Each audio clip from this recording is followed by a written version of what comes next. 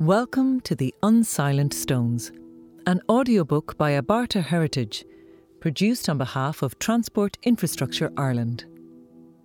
This audiobook features fictionalised stories that relate the experiences of those resting in Athlone's Abbey graveyard. Situated on a patch of dry ground just east of the River Shannon, the graveyard is positioned a short distance outside Athlone's North Gate.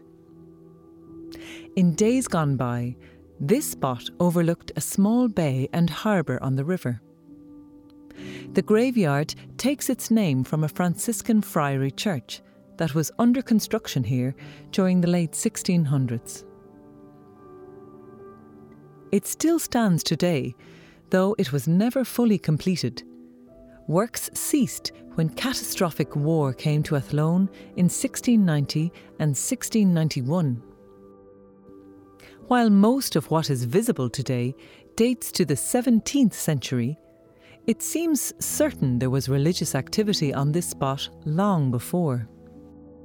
4 early Christian cross-inscribed slabs were discovered here, suggesting that this may have been a significant early church site more than 1,000 years ago. It is also possibly the site of the first Franciscan friary, which was established in Athlone during the 13th century. But despite these potential early origins, the majority of the visible gravestones date to the 18th and 19th centuries. Very few of them remain in their original positions, having been moved to their present locations in 1984. Thankfully, Hazel Ryan recorded all the headstones and their inscriptions prior to their relocation. It is these headstones that inspire many of the stories you are about to hear in this Abarta audiobook, which Transport Infrastructure Ireland commissioned as the graveyard lies on the route of the Garrycastle to Athlone Marina Shared Cycleway and Footway, forming part of the National Cycleway linking Galway and Dublin. Join us as we enter Athlone's Abbey graveyard to meet and converse with some of the residents. The people we will meet will take us on a journey across hundreds of years of Athlone history, and they will share their experiences in life and death with us. But we cannot just barge into the land of the dead and start asking questions. We need a guide to introduce us to the residents. Luckily, we know just the person. Meet Anne Lester, the last person to be laid to rest in this ancient place.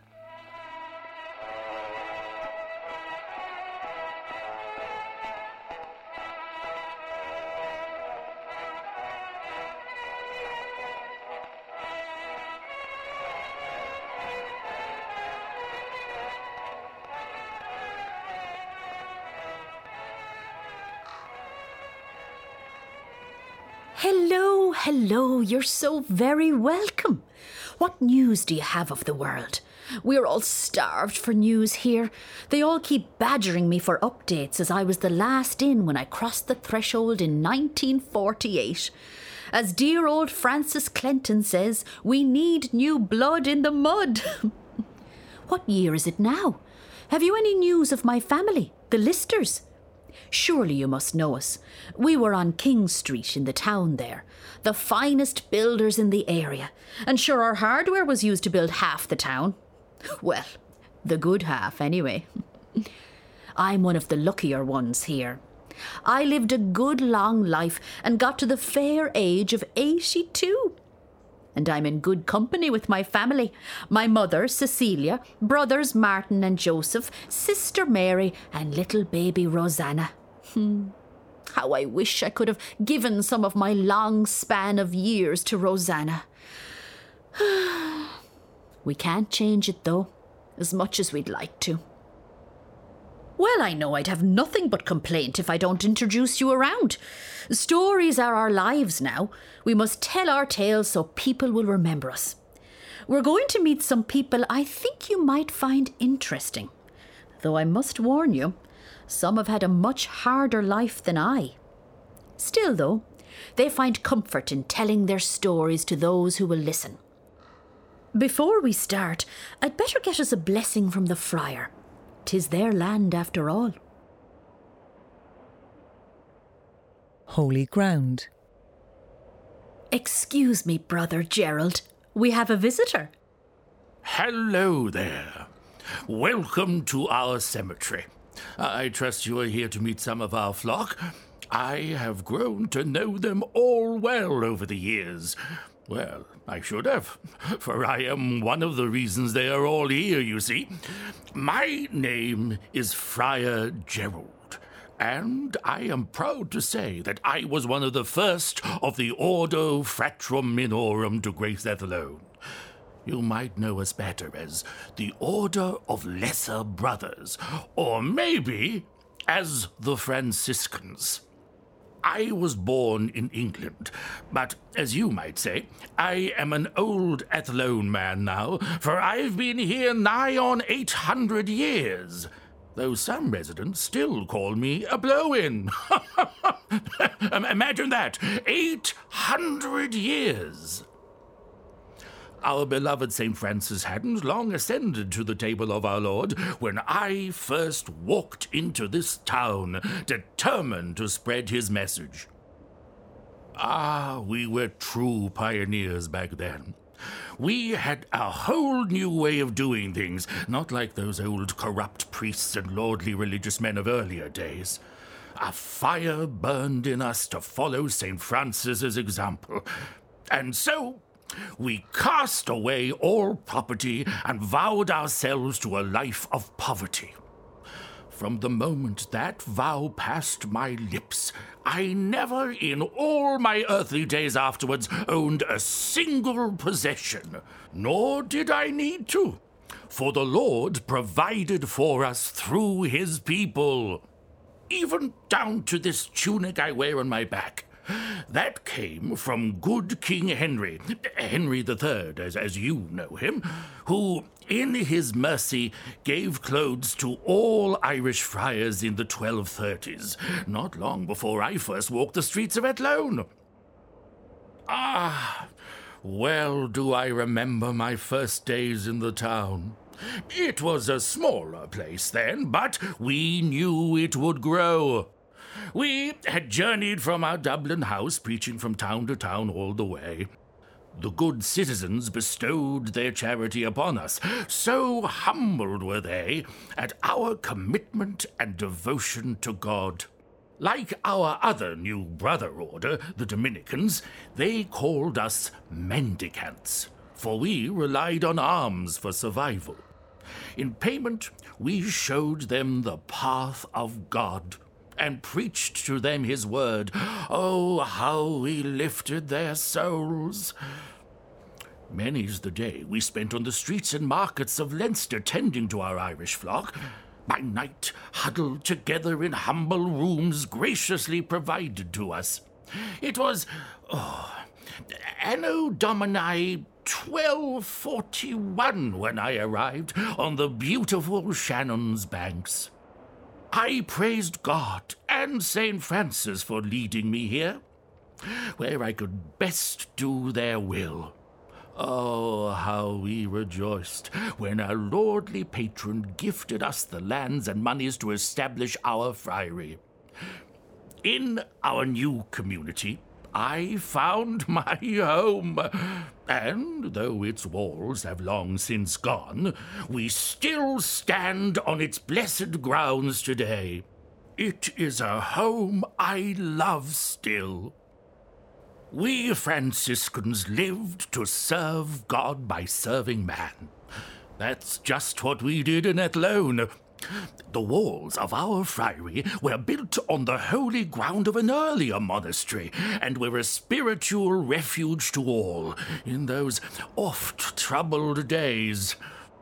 It pains me to say that war and strife never strayed far from the town's walls, but still we filled our lives with joy where we could.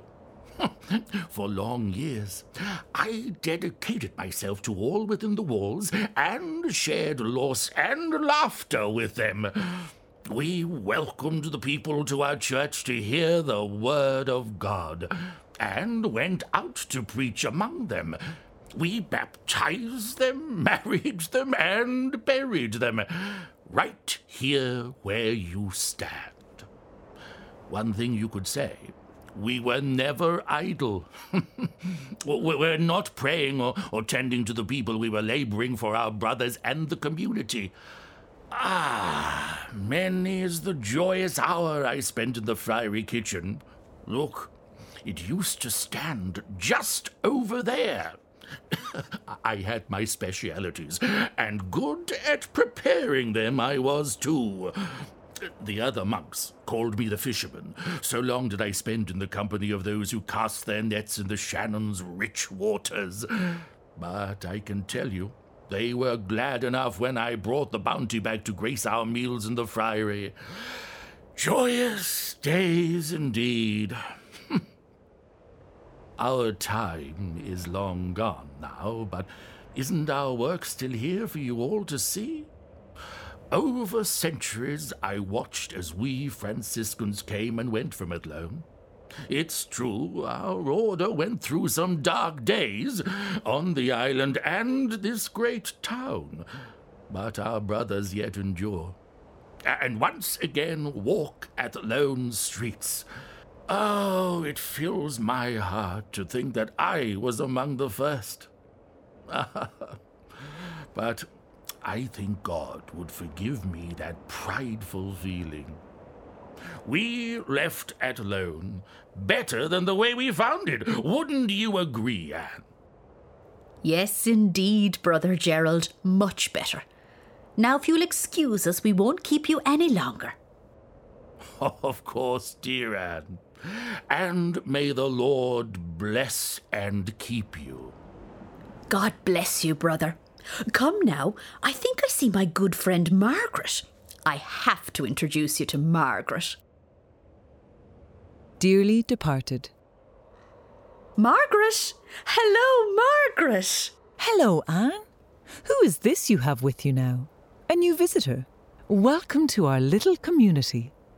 A pretty curious gathering we are, I'm sure you'll agree. I suppose I have to give up my dear Anne for the day, but I don't mind. There is no one better to show you around, that's for sure. She and I are the fastest of friends, you see. Anne is my class of people. A good woman with good manners. That was important in my day. There's a few about here who could do with taking some lessons in that, I don't mind saying. But I shouldn't gossip. I suppose times change. Still, when I came into the world, we all knew how to behave in polite society.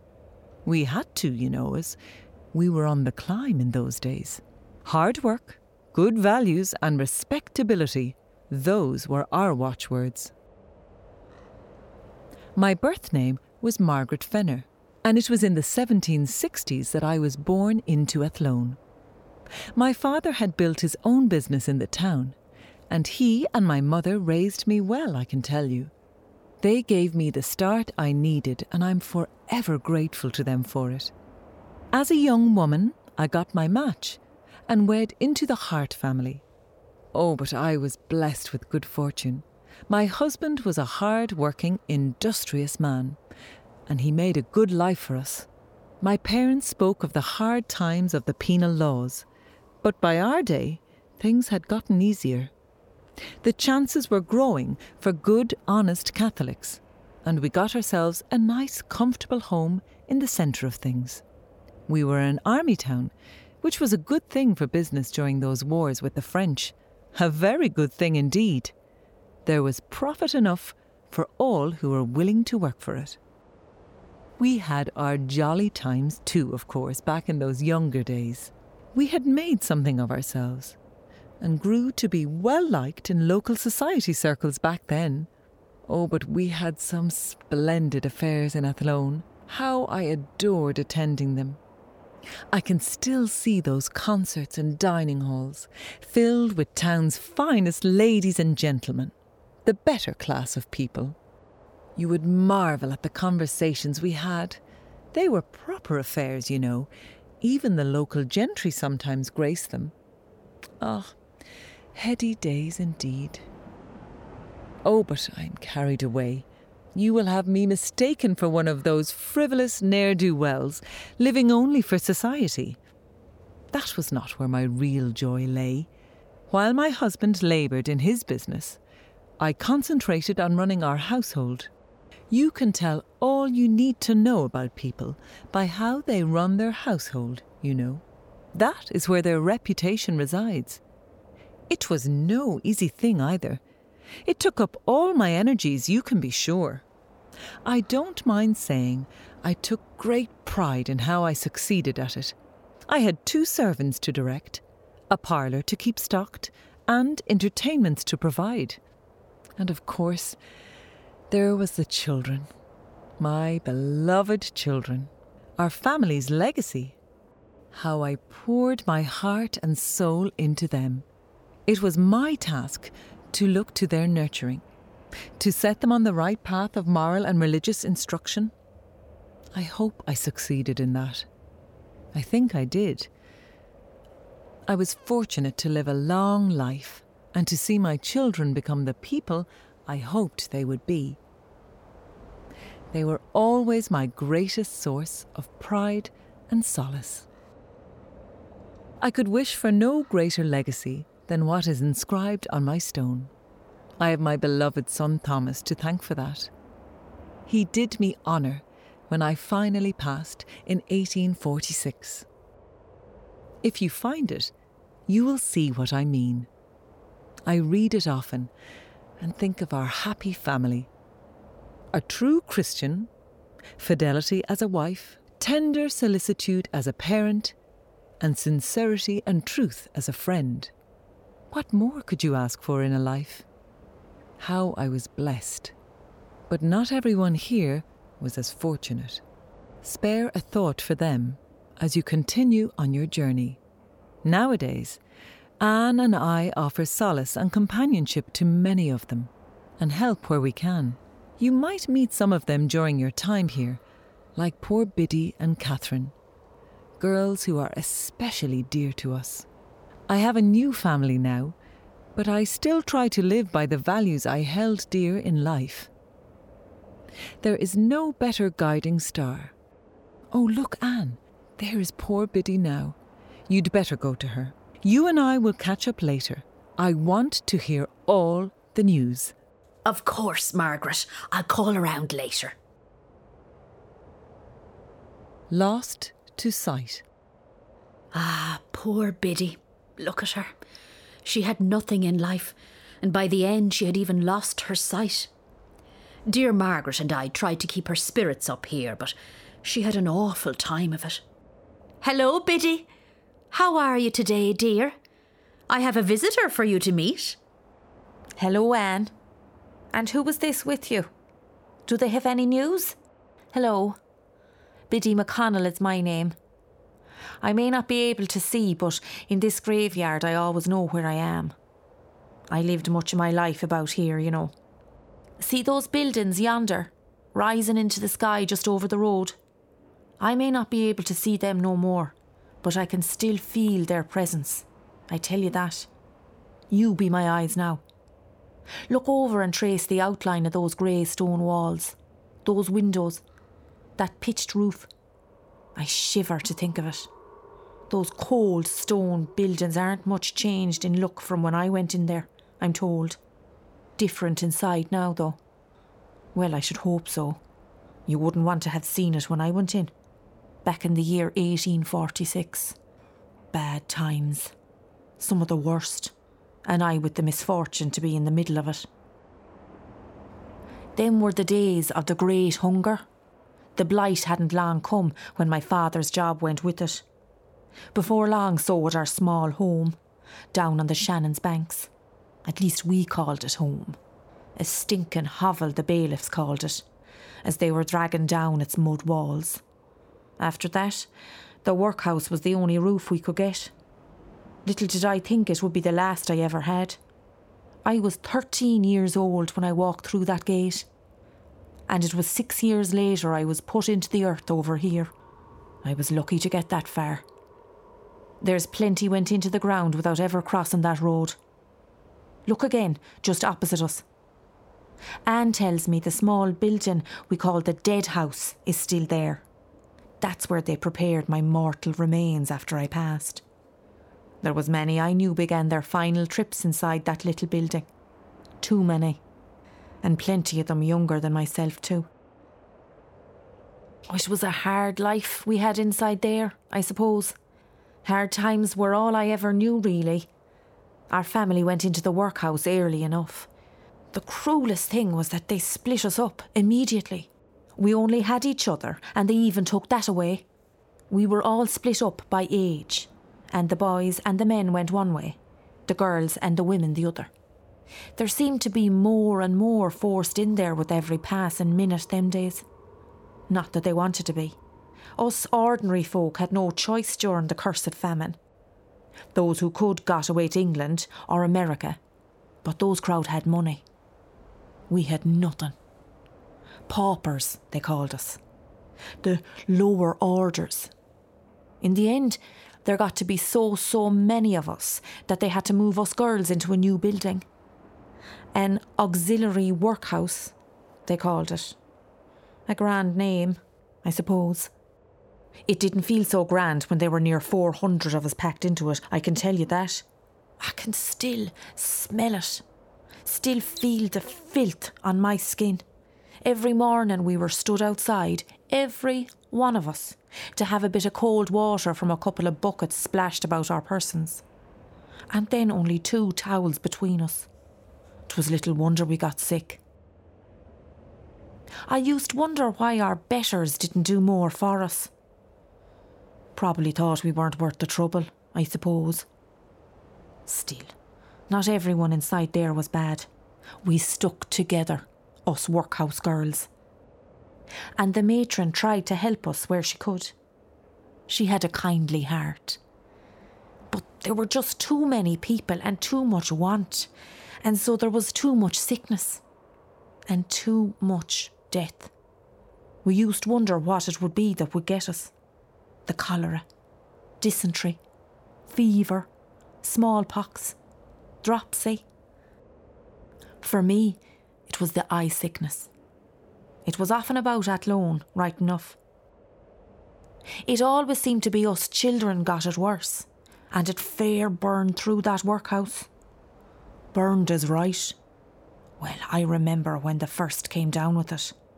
Children feared of going blind, having barely seen anything of the world. Some tried washing their eyes out with urine to save their sight. I well remember too that big eye doctor sent down from Dublin, prodding our eyes. Wild, they called him. His son was some sort of writer, Anne tells me. I know nothing about that. Truth be told, I know little enough about him, for by the time he came, I could barely see him. I overheard him telling our doctor what was needed to help stop the blindness spreading. Pure air, cleanliness, warmth, ventilation, sewerage, sanitation. All things we had none of, and little chance of getting. The man Wild didn't stay long anyway, and by then it was already too late for me. They tried those silver drops and the leeches, but it was no use. Some of the fortunate only lost a bit of their sight. I lost it all. The girls did try to help me after, and I came to know my way around well enough over the next few years. Blind people are remarkably long-lived, the doctor said to me. You'll grow used to it. Turns out he was wrong on that count, at least as far as I was concerned. I was 19 when another sickness came calling on me, back in 1852. Still, it is better days now. I have Anne here, and Margaret, and all the others to keep me company.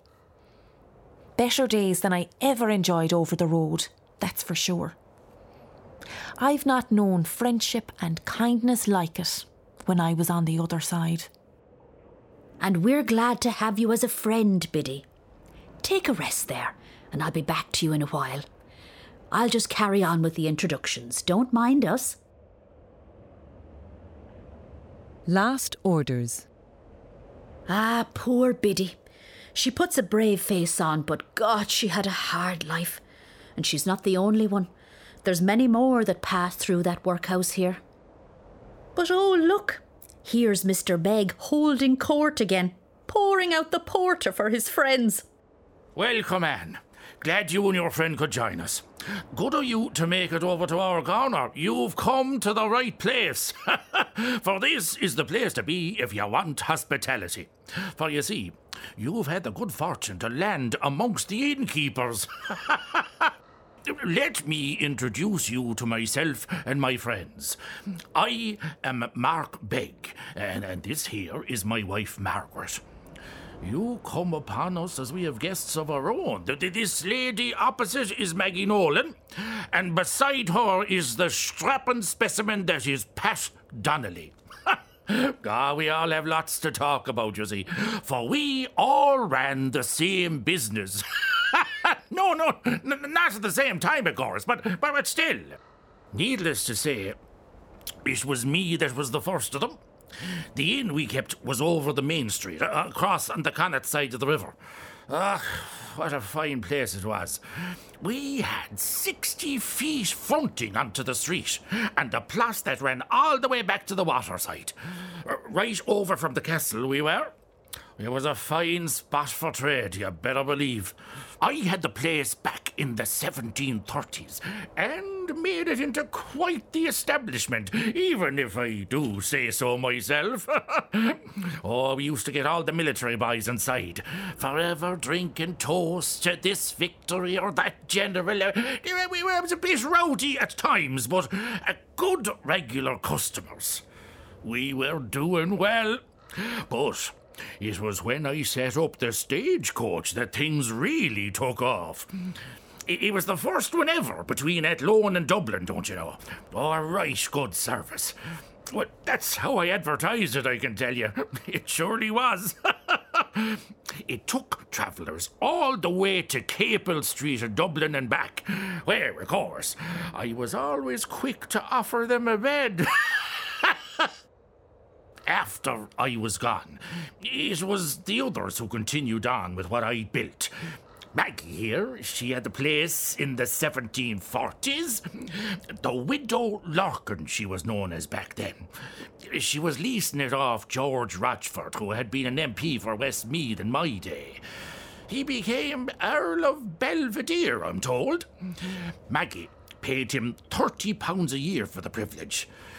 Oh, she did well in dealing with him, and make no mistake. He was said to have kept his wife locked away and was the type of man to get himself shot up in duels. Oh, a fellow best kept on the right side of. Maggie managed it, though, and the inn fairly thrived. In them days, the stage left right from the front door every Thursday and came back on a Monday. You'd be clamouring to get onto it then, mark me. It was served by a fine new luxury carriage. What they called a landau. A retractable roof it had for those odd fine days we get in Ireland. Those stepping aboard were travelling in some of the most elegant style in all the kingdom.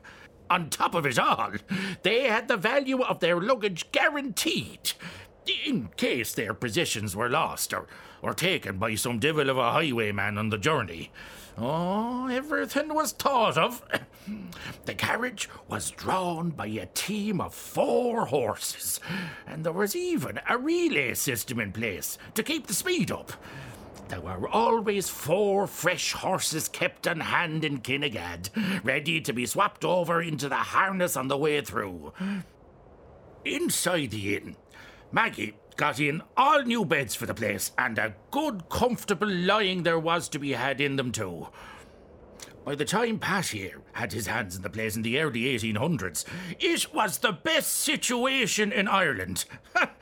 At the time there was house rooms aplenty, stabling for 60 horses, and a private passage to access the Shannon.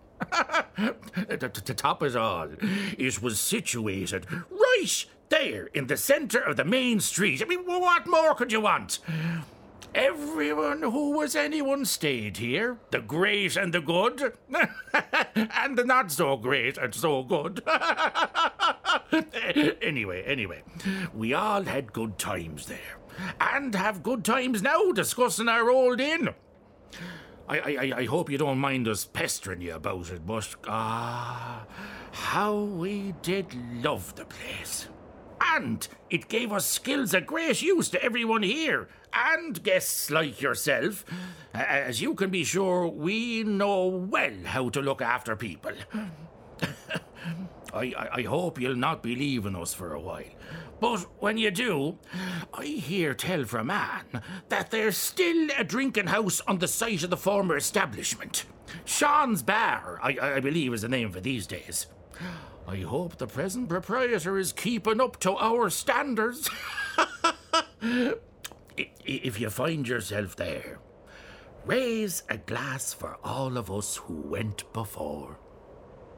I've a nice gin for you, Anne, when you're done gossiping. Gossip indeed. The cheek. But I do like a nice drop of gin and water. I'll be back with the news in a while.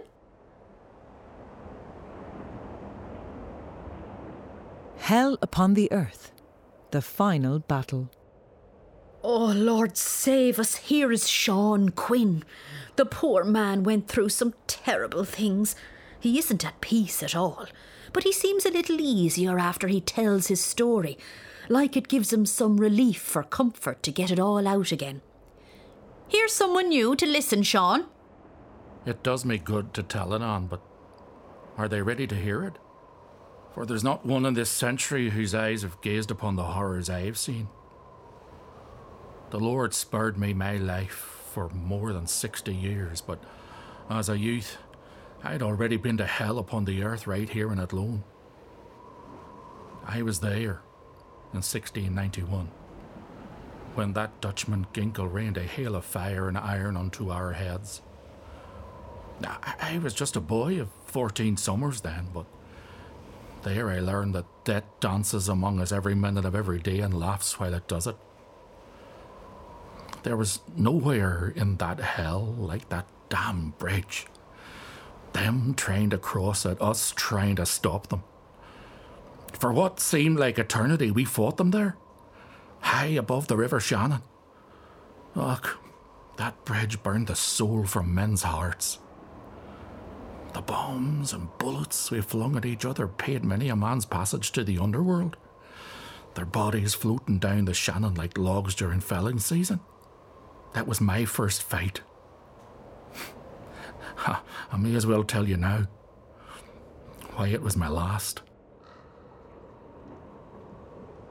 I'd never been there at all if it wasn't for the Ulstermen. A handful of them used to call out to our farm to trade that winter, a little ways out of the town. Dragoons, they called themselves, and a magnificent sight they were. Infantry who rode to battle sitting atop a horse. Pride of the Jacobite army. Many's a night I listened to their stories in our yard as I groomed their mounts for a bit of coin. Faith, how I wanted to be one of them. Well, I got my chance. They needed a boy to look after their horses and I was in the want of adventure. So into Athlone I went with them. The pride bursting my heart out of my chest. What men they were. What a young fool I was. It was only a few weeks before I was at that damn bridge. William of Orange's man Ginkle and his army had bashed into the east of the town, and us dragoons got orders to stop them at the river. Every pair of hands was needed on the line. Our lads knocked a hole in the middle of that bridge. It may as well have been the mouth of hell. Before long we were all together there. The enemy huddled behind the barricade, we behind ours. Hour after pitiless hour, we threw everything we had at each other, them trying to cross, us trying to push them back. For long years, the screams, curses, and cries rang in my ears. My dreams were often visited upon a young Frenchman I huddled beside in that hole. A fresh-faced boy not much older than me, just starting his life. We never did speak. Still, his look of surprise is like an old friend to me now, forever frozen on his face.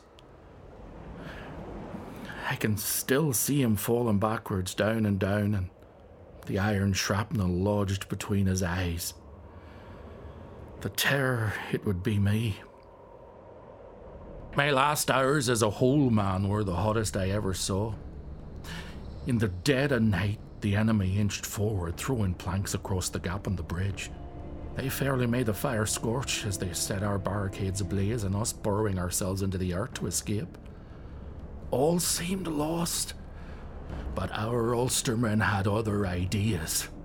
The first of them was Sergeant Costume, one of the very men who used to call to our yard.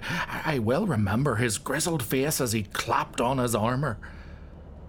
The silent nods from the grenadiers as he and his men moved through the lines. Everyone knew they were dead men walking. I was near them in the last moments before they leapt into the works. God, but I'll never forget it. Sergeant Costume looked me right in the eye, and then they were up and over. Before you could blink, they were gone. The bridge had turned to an inferno when their feet hit the stone. Bullets rang like bells from their steel armour, but still they sprang for the Williamites' planks. The battle raged on them. Some used their bodies as shields, sacrificing themselves so others could claw at timbers and fling them into the abyss. Sweet mercy, how they fell. They were cut down like wheat before the sickle. In moments, they were all gone. It was barely over before more dragoons flung themselves over the works to finish the job. A lieutenant led them, but he was on the road to eternity before his feet hit the bridge. How they did it, I'll never know. But they did. It was an awesome sight. They tore at those planks like wild beasts and closed the bridge to the Williamites once more. In the end, there was but 2 left living to try back for our line. I should have stayed where I was, but I was young and my blood was hot. I leapt like a hare to help pull the last of the Ulstermen to safety, and the bullet found my arm. My war was over. I'll never forget that bridge. Not in my life, nor in death. I carried it with me for nigh on 50 years. A useless arm to remind me of a youthful fool. I carried other reminders with me too. That young Frenchman, Costume and his Ulsterman, all gone. And Athlone gone regardless. Was it worth it? I'll tell you now, it was hell upon the earth. But it was some sight all the same. Crownland. What terrible things he saw as a young boy. You'd think you'd get rest here, but there's no rest for him. The memories linger. Speaking of lingering, would you like to meet our oldest residents? Royalty too, no less. Imagine that. We share our little graveyard with kings. We're going to meet King Alel Ua Dunkado. He died in the year of our Lord 764. Can you imagine? And Murciartic Ua Taig, who died in 967. Now, being royal, they're somewhat, well, I don't like to speak ill of the dead, but I suppose I'm dead too, so I can get away with it. But they can be a bit, well, haughty, to say the least. They've been here so long, their voices are growing faint. If it wasn't for their pride, they'd have winked out like a candle, as so many of our older residents have done. Even in death, we only have a short span. Oh, sure, much longer than the span above ground, but still, time marches on. Even so, having 2 kings here is a great credit to the graveyard and... 1 king. What? 1 king. You forget yourself again. That boy was never a king. I would have been a damn sight better king than you. Anyway, you were only a minor chief, really. Don't be giving yourself airs. King! King of what? A bog, 3 cows and a half dozen lackwits? You forget yourself, boy. Our line was the more senior.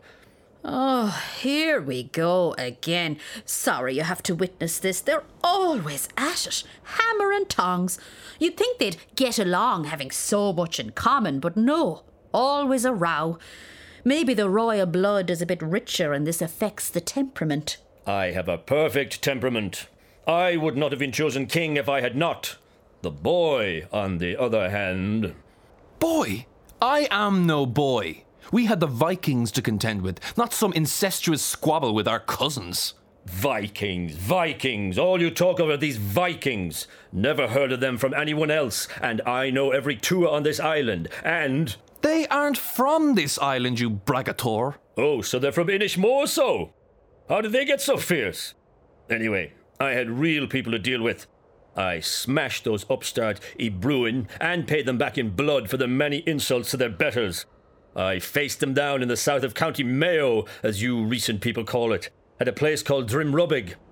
I sent the Ebruin scurrying away like rats. The irony is they are kin to us. We are all Connachta, all descended from the same glorious ancestor, Con of the 100 Battles. Each of his 4 sons, Fiachrach, Briun, Alel, and Niall, sired dynasties that became the most powerful ruling families in Ireland.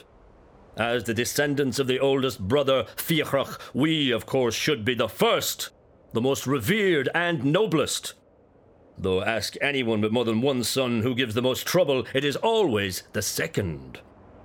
The descendants of Briun commit outrages in their endless greed for more land and power. Though I taught them a lesson they will not forget at Drimrubig. My dynasty should have exalted me to the highest. But did they bury me in my rightful place at Clonmacnoise with blessed Ciarán and all the other people of note? No, they dumped me in this insignificant place with all these lesser peoples. Lesser? Lesser from you. Sure, everyone knows of all the sons of Con of the 100 Battles, it was the youngest son, Niall, that would head the greatest dynasty. Now, my people, the Canail Cunnel, were people of note. Sure, things had started to go down a little because our treacherous kin, the Canail known thieves, had stolen lands and glory from us, but we were on the way up.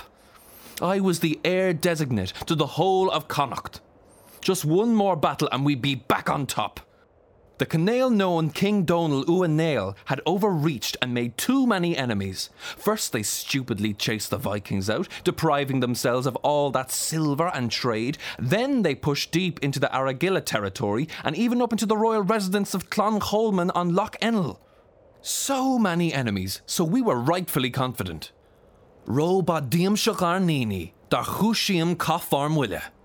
Haughty were our men when we fought the Battle of Formwille. We had the numbers, but they had the ground. They were perched like crows atop the hill of Formmill, with impassable bogs around the southern and eastern sides, meaning we had to go the long way to get around at them.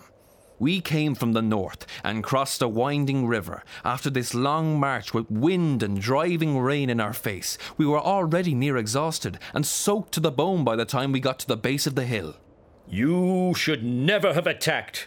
I would not have attacked. I would have waited until they ran out of food and then smashed them on the lowland. Yes, that would have been better.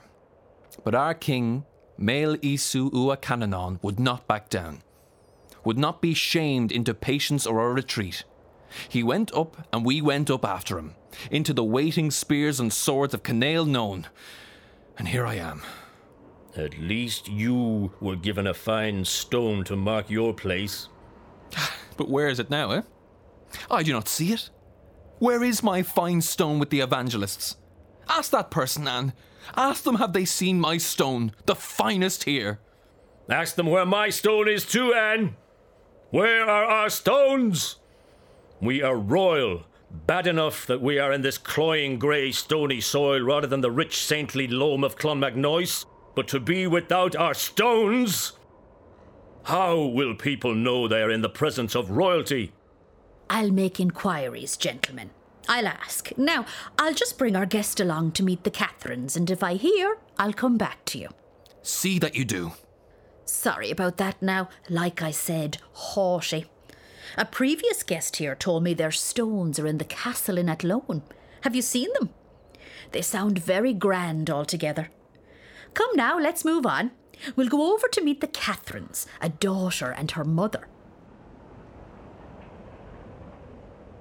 Final delivery. Hello, Catherine. How are you and your mother? I've someone with me to hear your story. Oh, Anne, let's go a little way where my mother won't hear. Even after all these years, I can't speak of it to her.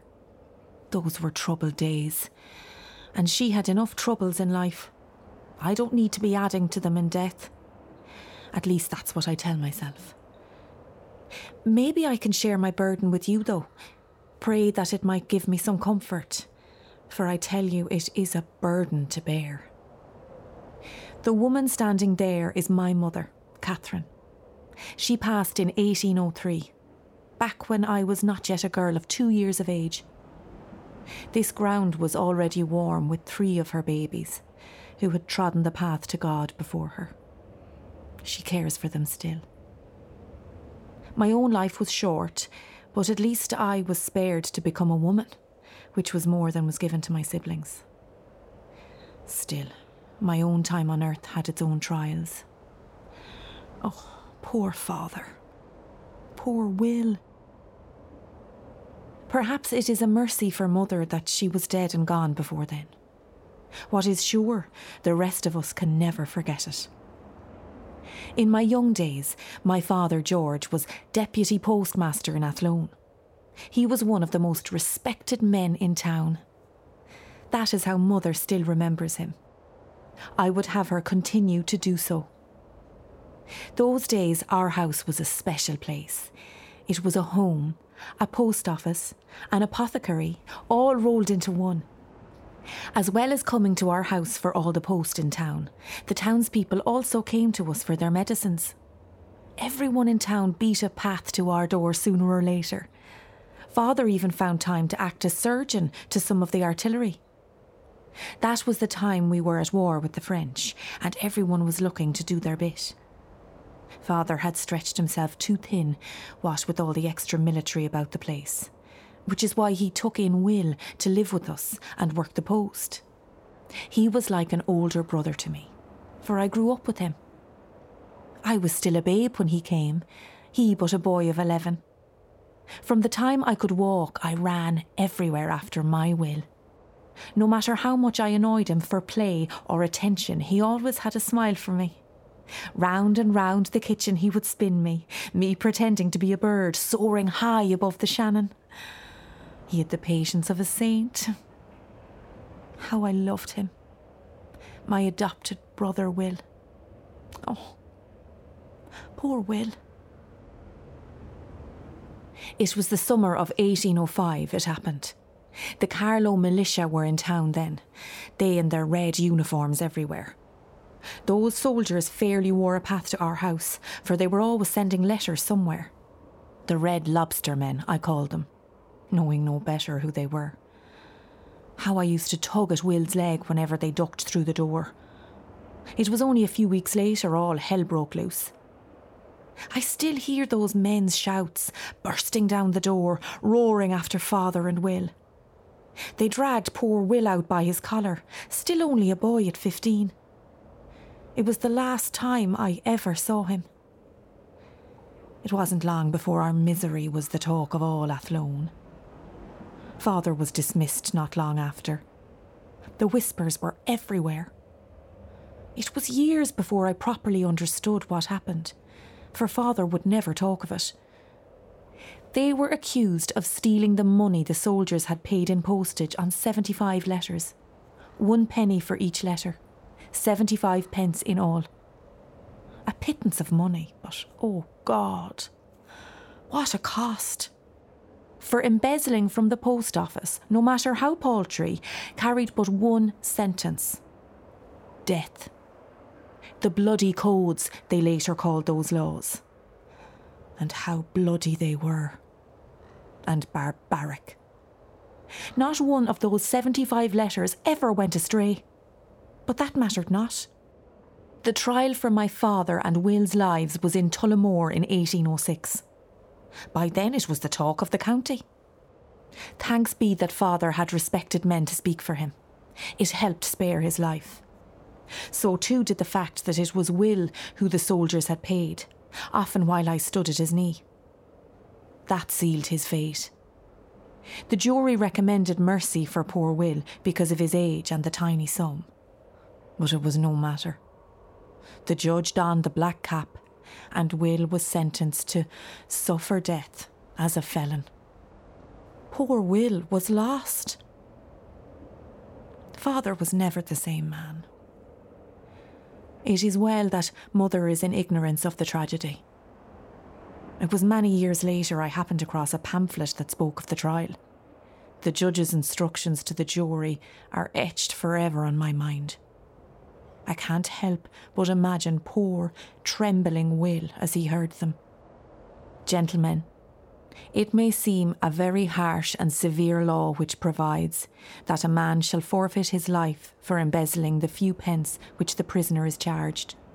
But if the trust and confidence which the public has reposed in its servants shall be violated, all the benefits which we derive from that most useful establishment, the post office, will be frustrated. If the legislature has thought proper to attach penalties, however severe, to particular offences, they must be enforced.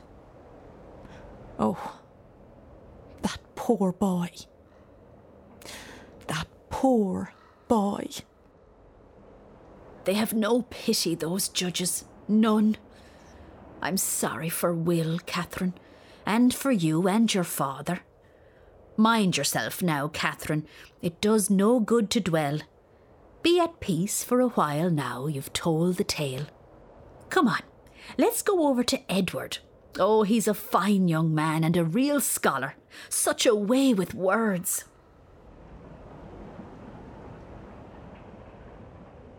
A Gaelic bard. Ah, look at him. Isn't he handsome? Hello, Edward. I have a new visitor for you. A fine job the mason made of my memorial, isn't it? Great credit to him for it.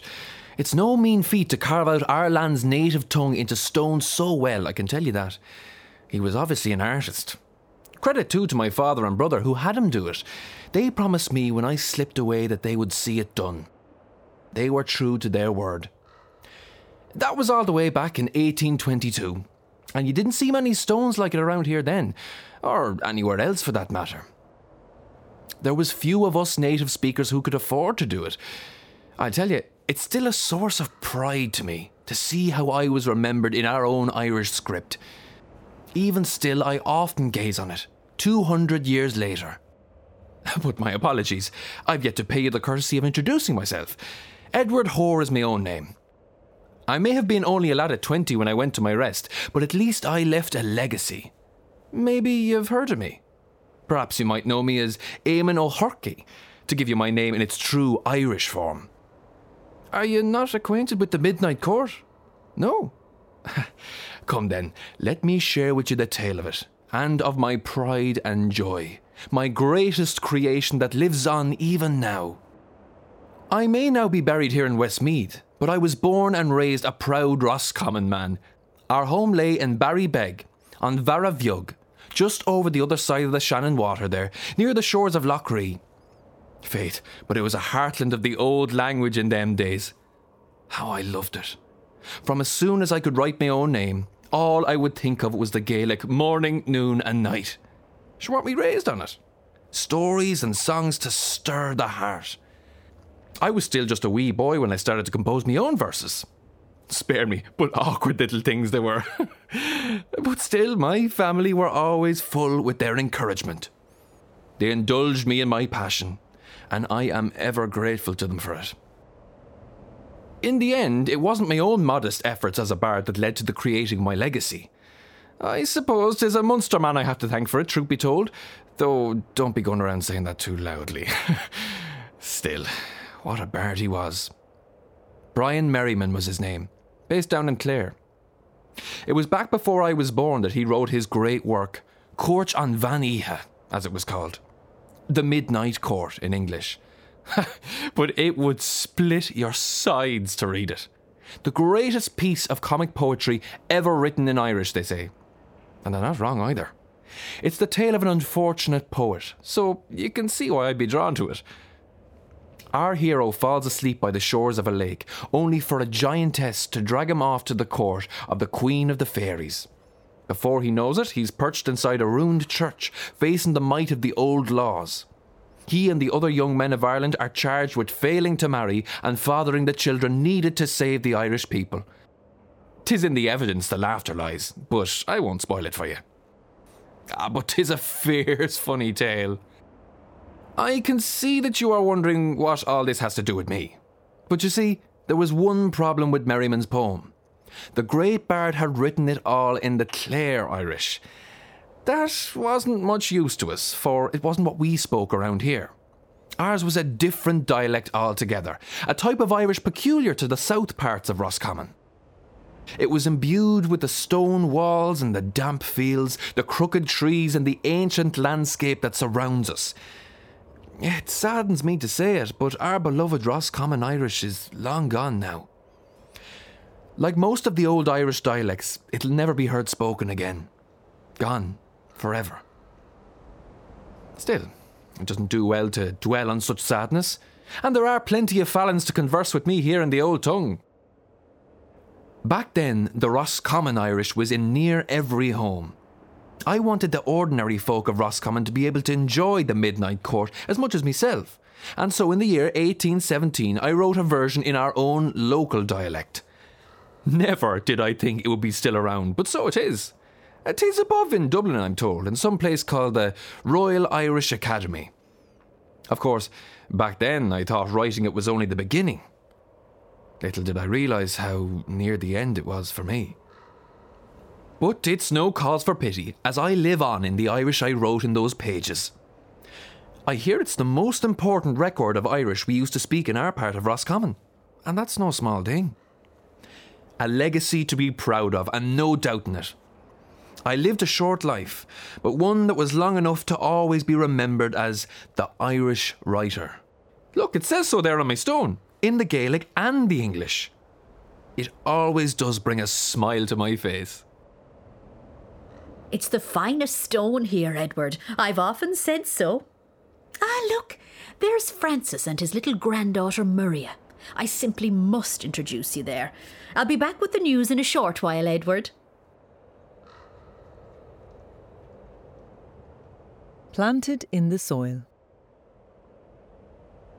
Hello, Francis. Hello, Maria. We have a visitor. Hello, Anne. Always a pleasure to meet someone new here. Is there a finer thing than passing your knowledge on to family? Maria there is the finest student I ever had. There's nary a plant in the country beyond her knowledge or ability to grow. I remember well when I was her age. Learning my trade as a nurseryman often felt like pushing water uphill. Not for Maria. She soaked up everything I had to teach her, as easily as the trees soak up the rain. Lord, but we had some exciting times. It was the golden age for us gardeners, there's no doubt about it. I was just a lad at 20 when the Athlone Canal came on, back in 1757. Then, between the Shannon and our roads to Dublin, we had access to the whole world. I set up my first shop not long after. Heady days indeed. As the empire grew, so too did our stock. It seemed to us then that a week didn't pass without new and wondrous plants arriving in from the colonies, east and west. We used to grow and sell them all, staple and exotic. We had your fruit and forest trees, thorn and crab, quicks, cabbage, cauliflower, asparagus, anything and everything your heart could desire. Of course, most of us nurserymen grew plenty of trees them days.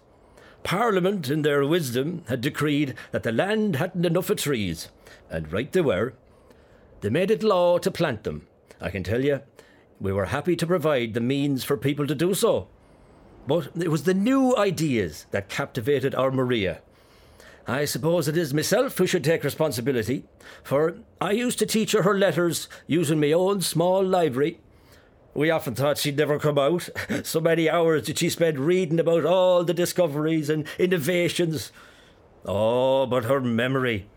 Once our Maria read something, she never forgot it, and she could recite it back whenever you had a need of it. It proved a useful trick more than once, and no doubt about it. I well recall her great treasure, as she used to call it. A book she loved so well you'd think it had a life of its own, or you would have if you heard her speak of it. Reading it helped her towards a mastery of Latin, or at least that was the reason that she gave us. 'Twas by that Swede who went by the name Carl Linnaeus. Systema Naturae, he called it. A fair important book it was, I can tell you, and none knew it better than our Maria. She would tell all who'd listen about the different kingdoms Linnaeus had come up with. The animal, the plant, and the mineral. We tried to follow his new plant classifications where we could, and from what I'm told, people still do. Maria still does. Indeed, she's classifying that plant over there as we speak. Of course, being a young woman, Maria could never follow me into the trade, but we were grateful for her, I can tell you. Her reading kept us up with all the new trends, a handy advantage when the great men came calling looking for help. We dealt with them all hereabouts at one time or another, the likes of the Malones up in Barronstown, the Hancocks over in My Drum, the Dailies down in Castle Daly, the Smiths in Drumcree. Some of them were after vegetables and plants for their gardens and hothouses, but others wanted to spend big on their domains. Many's the day we walked their estates to help pick out what trees to plant, what views to frame, what features to add. Maria was always quick with the most practical and elegant suggestions, and we never did leave a patron unhappy. Most them days wanted the English styles, so Maria and myself spent long hours keeping up to date with the latest fashions. There was none back then to beat the work of Capability Brown, the greatest gardener of our day. Maria knew all his landscapes front to back and back to front. And Brown was not a man for a formal pattern, I can tell you. A natural look was the order of the day. And there are places you can see in Westmeath still, where we tried to create it. Ah, but surely we did have some great times. Recalling them even now brings back sweet memories, as we forged a business in a pioneering age. I thank the Lord I got to share that passion with my granddaughter, and I share it with her still. You'll have to excuse me now, for we have a plant that needs examination. Conclusion.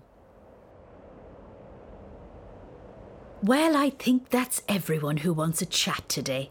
Your poor ears must be in want of a rest.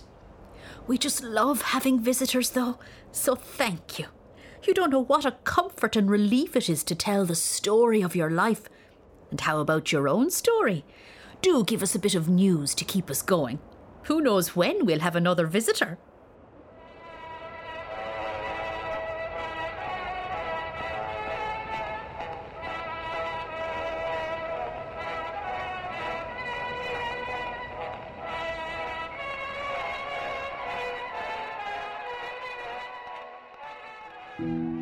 Thank you for listening to the Unsilent Stones audiobook.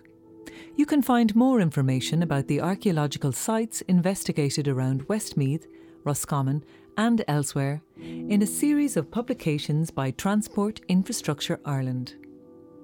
Check out their website at tii.ie where they are listed. Athlone Library is a very useful resource for local historical research into the Irish Midlands. This audiobook was funded by Transport Infrastructure Ireland.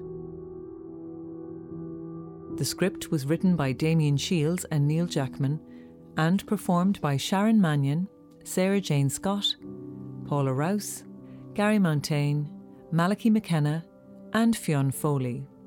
Special thanks are due to Transport Infrastructure Ireland project archaeologist Noel Dunn, historian Garrod O'Brien, and to Hazel Ryan, who recorded the transcriptions and original headstones in the graveyard during the 1980s. Thanks also to project engineers Michael Kelly and Darren Fulham at Westmeath County Council, National Roads Office. This audiobook was recorded at Bluebird Studios in Kildare with sound engineer Declan Lonergan and producer Roisin Burke. We hope you have enjoyed listening to the story of some of the people of Athlone Abbey Graveyard. You can find more audiobooks on our website at abartaheritage.ie.